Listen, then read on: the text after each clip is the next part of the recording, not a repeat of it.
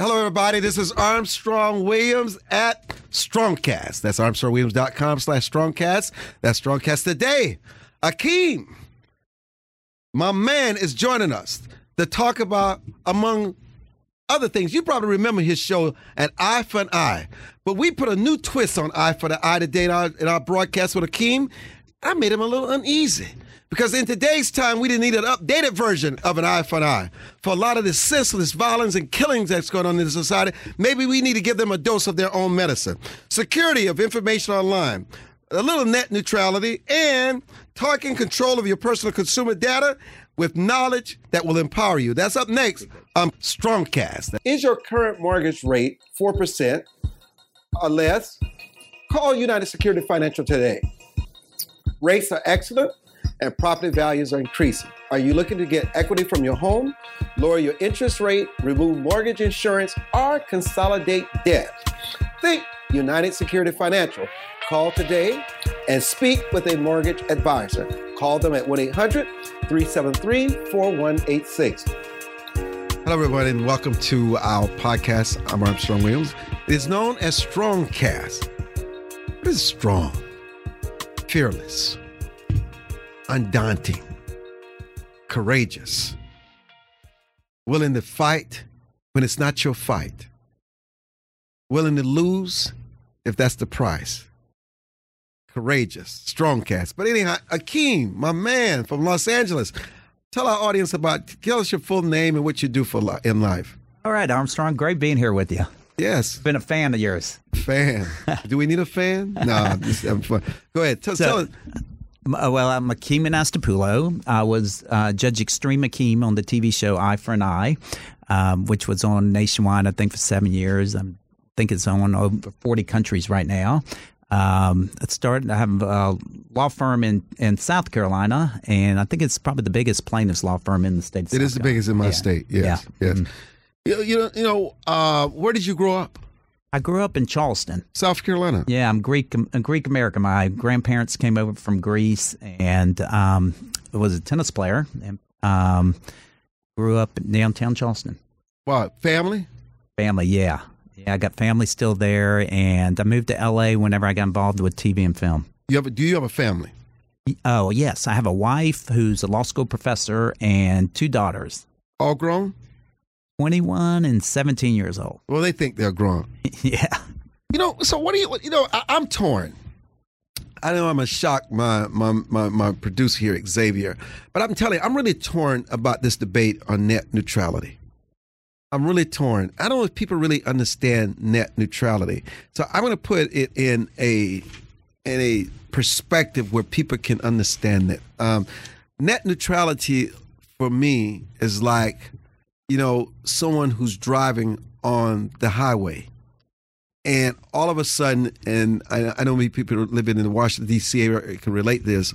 You leave D.C., you go to New York Avenue, and all of a sudden, there's this bottleneck traffic because there's no other road, there's no other space, there's no other place that you can go. And so the highway is sort of like this net neutrality. And also it's like flying. Sometimes when you're about to land, there's so much congestion, they put you in a holding pattern in the airspace until you can land. What do I mean by that? Someone has to go out and expand the airspace, or they have to build more highway. And somebody will say, well, I built the highway in the first place. I get to charge whatever I want to charge for it. If I want to charge a higher price for people to come on this interstate highway, then that's the private sector. But so you may have, let's say if you have 5 different cars on this highway, 4 of them, let's say, are pretty rich, and yet you have somebody who you would consider poor. And yet, all of a sudden, somebody else comes and buys this highway from you, and they decide to increase the price to the point where only the rich people can afford it, and the poor person has to exit, and they have no other way of travel. So what do we do about that? Obviously, the government sometimes need to come in and say, hey, we need to regulate this. You guys are out of control. But net neutrality is an issue that's being debated. What should be done about net neutrality? Because I can weigh in on both sides. That's a good question. I haven't really thought about it much. I don't get involved in too much with. But this is a simple idea. What do we do about it? Well, I think, we got to have access for everybody. Everybody. And, yeah, I think that. But it shouldn't be equal access. Not everybody can afford the same thing. Yeah, that's true. No, I think there should be equal access for everybody. I think that everybody should have the same type of access. I haven't done too much research into it. So let me just keep this moving. Where do you think the internet and broadcast is going, and is it a good thing? And are there going to be very few players going forward? Well, to me, the scary part is the amount of information they're gathering on you.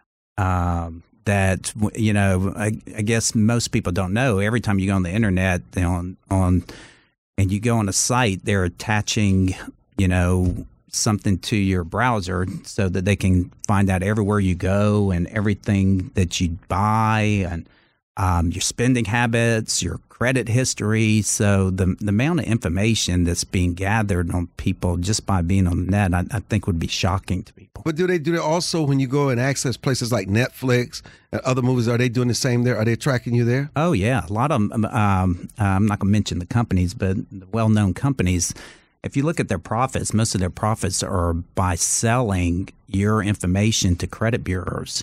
So that you go to their site or use their service, and just by entering your email in, they can gather all the information from consumer agencies. They can gather information on your buying history, on everything. And then they take that same information and they'll sell it. One well-known company, which I don't want to mention the name, one of their biggest profits is by selling it to credit bureaus.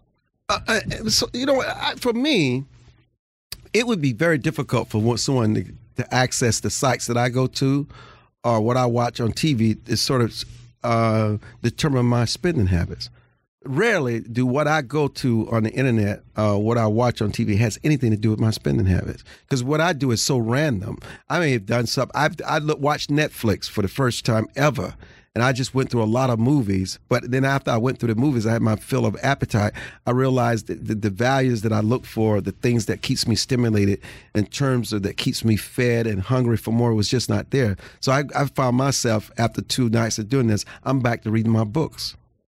They probably still make money off of you. For example, if you're on Netflix and you're watching a bunch of different movies, they then can analyze that you may like this actor and this cinematographer, and they can combine it into what you like, and they can sell that information to movie studios of certain person, of certain age, of certain race, married, divorced, or whatever, likes this type of stuff.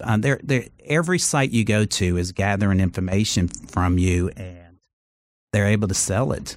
So how do people take their power back so they're not exploited? What alternatives that have? Because listen, the genie's already out of the bottle. You're not going to be able to put it back in. Well, I think the problem is most of the politicians and most consumers and most people don't understand the internet is the wild, wild west out there. And that without people understanding what's going on, they really can't. I mean, it's not going to be taking the power back because everybody uses their smartphone, everybody uses their tablet. They're tracking on your smartphone. They're tracking your location. So if you or wherever you go, they know where you're going. They can tell. From the time you go to a website and you visit it, they can tell from your location services how long it took you to get to that business. So it's just millions and millions of pieces of evidence that's being gathered on you. And I think it's like you said, the genie's out of the bottle, and there's not much we can do at this point. I want to come back to where you all started in the legal profession. You as a lawyer, we live in a very litigious society now, especially in the era of sexual harassment and people filing lawsuits, frivolous lawsuits. It seems it doesn't matter anymore. I mean, obviously the legal world and the legal profession has changed radically since the days of when you started out. Yes, it has. It's it's become consolidated. That like any other profession, the bigger law firms have gotten bigger and have taken on more of the cases than. Sort of like the hospitals. Yes. Yeah. And they squeeze the little guy out. It's hard for the little guy. I mean, and they can charge more money. Yeah. And not necessarily better service, a more intimate service. Exactly. I mean, you're thinking sometimes, oh, I'm doing the best I can by hiring the biggest law firm, but actually you're paying high rates and you're probably getting the first-year associate who just got out of law school that you probably would have done better by going to someone that had been practicing for years that would probably charge you a less rate.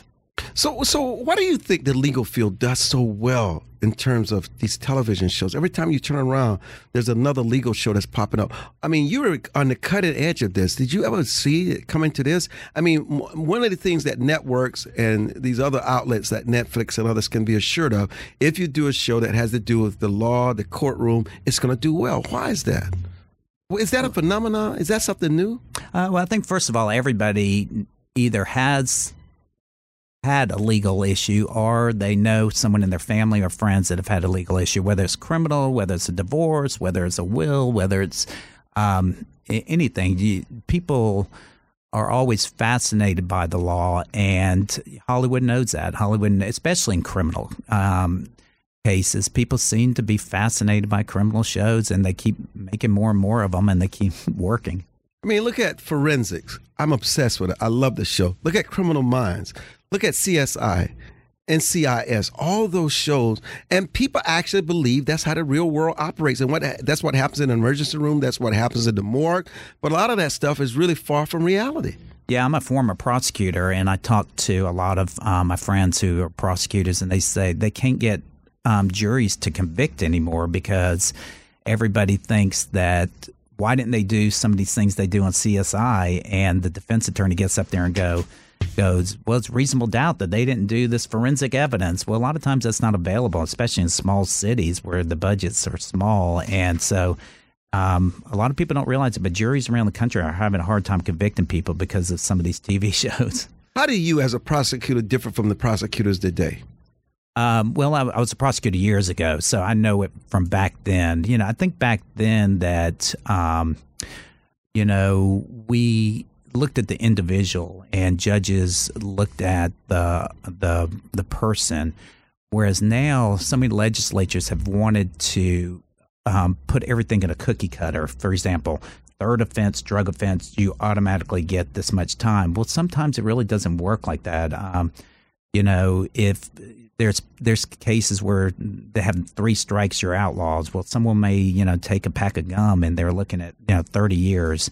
I think that prosecutors don't like that, and the judicial system is hurt by the fact that when they try to cookie cut everything. Let's talk about a little more about TV shows, the Eye for an Eye. Talk about that. Yeah, it was a great show. So it came up with the concept from a judge. You probably remember him, being from South Carolina. Judge Epps, do you remember him? Yes, of course. Yeah, so Judge Epps was probably one of my biggest influences. He always believed, for example, if someone vandalized something, he would make them go pick up garbage for 3 months on the highway. Either that or they would go to jail for a long time. He believed in teaching people a lesson instead of just sticking them in jail where they would obviously just learn more bad habits. So I created the show Eye for an Eye where we did exactly that. For example, if someone did something to you, then you got to do back to them equal. We had one show where the guy had stolen something out of a lady's house, and we let her go to his house and steal whatever she wanted. Oh, wow. And so, just ways of using creative punishment and creative sentencing. Wow. How effective could that be? I think it could be really effective. But do you get a chance to take a life, too? Well, I think that I don't know if we could go that far. That's a good question. It's an eye for an eye. Yeah, that's a great question, but I don't believe in that far. But do we get to rape somebody? No, I don't think so. No, if somebody raped, do we get to rape them? I don't know if you can go that. No, I don't think you can. But why not? It's an eye for an eye. And if you absolutely know they committed the crime, if somebody rapes your dog, why can't you rape them? Why? In certain countries you can, I guess, but You're quivering on me. Why? I'm a firm believer of like letting the person learn a lesson. But you created eye for an eye. I mean, obviously, there's a reason you created. You didn't say I created eye for an eye with boundaries, and eye for eye because you want to send a message that when you go out and harm people and you steal, you rape, you kill, you need to know what it feels like sometimes. So that's why you created it. How far are we willing to go with it? I like that, especially in the world we live in today. I'm liking it more and more. If you behead somebody like we see with these terrorists, they should be beheaded. I think a lot of Americans will go for that. And I think you're going to be shocked to hear me say this. I think that's one of the reasons, not on the same level, not the same scenario, why Donald Trump is in the White House. They wanted a gangster. They wanted a bully. They wanted somebody who talked trash. They wanted somebody who said, you can't come in my country. You're not welcome here, illegal immigrants. Muslims are terrorists. Whether it's true or not, whether you put them all together, people like that. That's what worked. That's the era we in. Now, you may have how long ago did you create this show? It was about 12, 14 years ago. But let me tell you something. I know this thing about the Harami Code and all that, and I will tell you, if you created a show like that in today's environment, it would take off like hotcakes, and the heat would never leave the cakes. That is where we are as a society, because I must tell you, as a sophisticated, a learned, somebody who's willing to forgive, somebody who has compassion, there is no question the way you go out and kill people, it would be so satisfying to me that if you could experience that same kind of death, absolutely. Would not faze me, and I could sleep very well at night.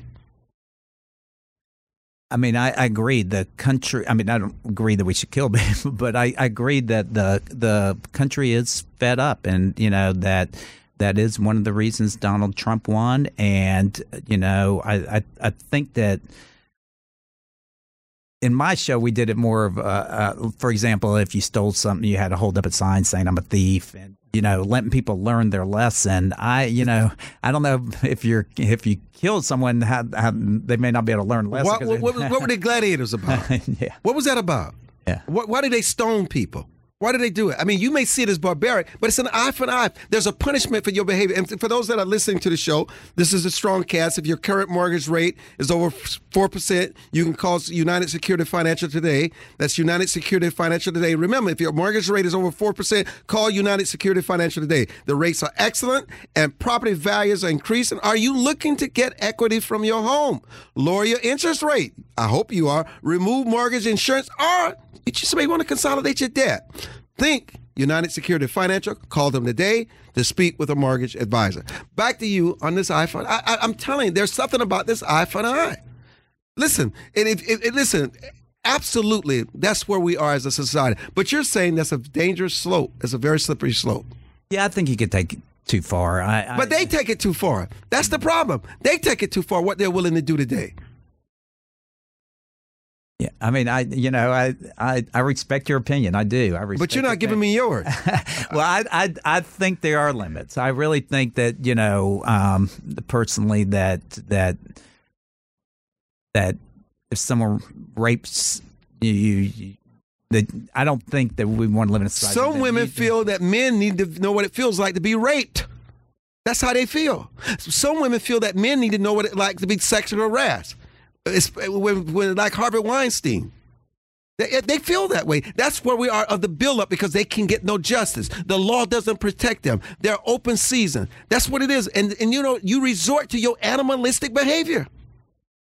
Yeah, I mean, being a lawyer and a former prosecutor, most people, they really don't want anything but the person to know what they went through. That's exactly right. That's why that eye for an eye. That's why sometimes we have vigilante justice. Because they don't feel the law enforcement protect them or understand their pain. That's true. I mean, it's true, but I don't believe in vigilante justice either. Well, I'll tell you this. I may not believe in vigilante justice, but I'm not going to stand in the way of it, especially if it gets somebody off the street who's harming people and destroying lives. I'm not going to stand in the way of it. And listen, there are some people I absolutely agree. The way you kill and maim people, you should be maimed and die the same way.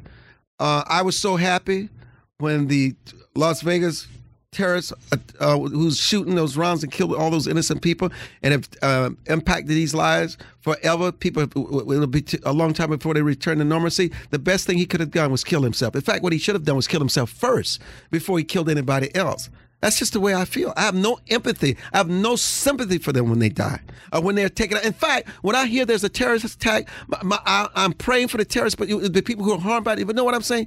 Please tell me you killed him. Please tell me I don't need to have the media use him as some hero or icon where he can see his name everywhere. Please tell me he's dead. And once they tell me they believe that the culprit is dead, I find a peace about it. Yeah, when I was a prosecutor, we used to interview the victims, and they seemed to have more of a suffering when there was the death penalty imposed because of the wait. It wasn't of waiting 10 years for it to go on and on and on. You're right. When a terrorist or somebody dies at the scene after doing that, brings closure. It brings closure. Yes. But 10 years of appeals. Yeah, it kills. It's a slow death for them. And they get angry and angry and angry. Why should you have rights? What did my son and my daughter and my grandchild deserve to be killed and maimed in such a way? They just happen to go to the bank and you decided you want to destroy the bank. They just happen to go to the park in Las Vegas to enjoy the weekend, and you're going to, because you're insane and crazy and miserable, you're going to bring that misery in my life for me. You taking my child, my loved one away from me? Please die. Not soon enough, though. That's the way people feel. Yeah, the victims suffer longer whenever it drags on afterwards. It does. It does. That's why I like your eye for an eye. Maybe you need to produce something for today, but expand it. And let me host it. You would be great. Oh, let me host it. I call it the court of no return.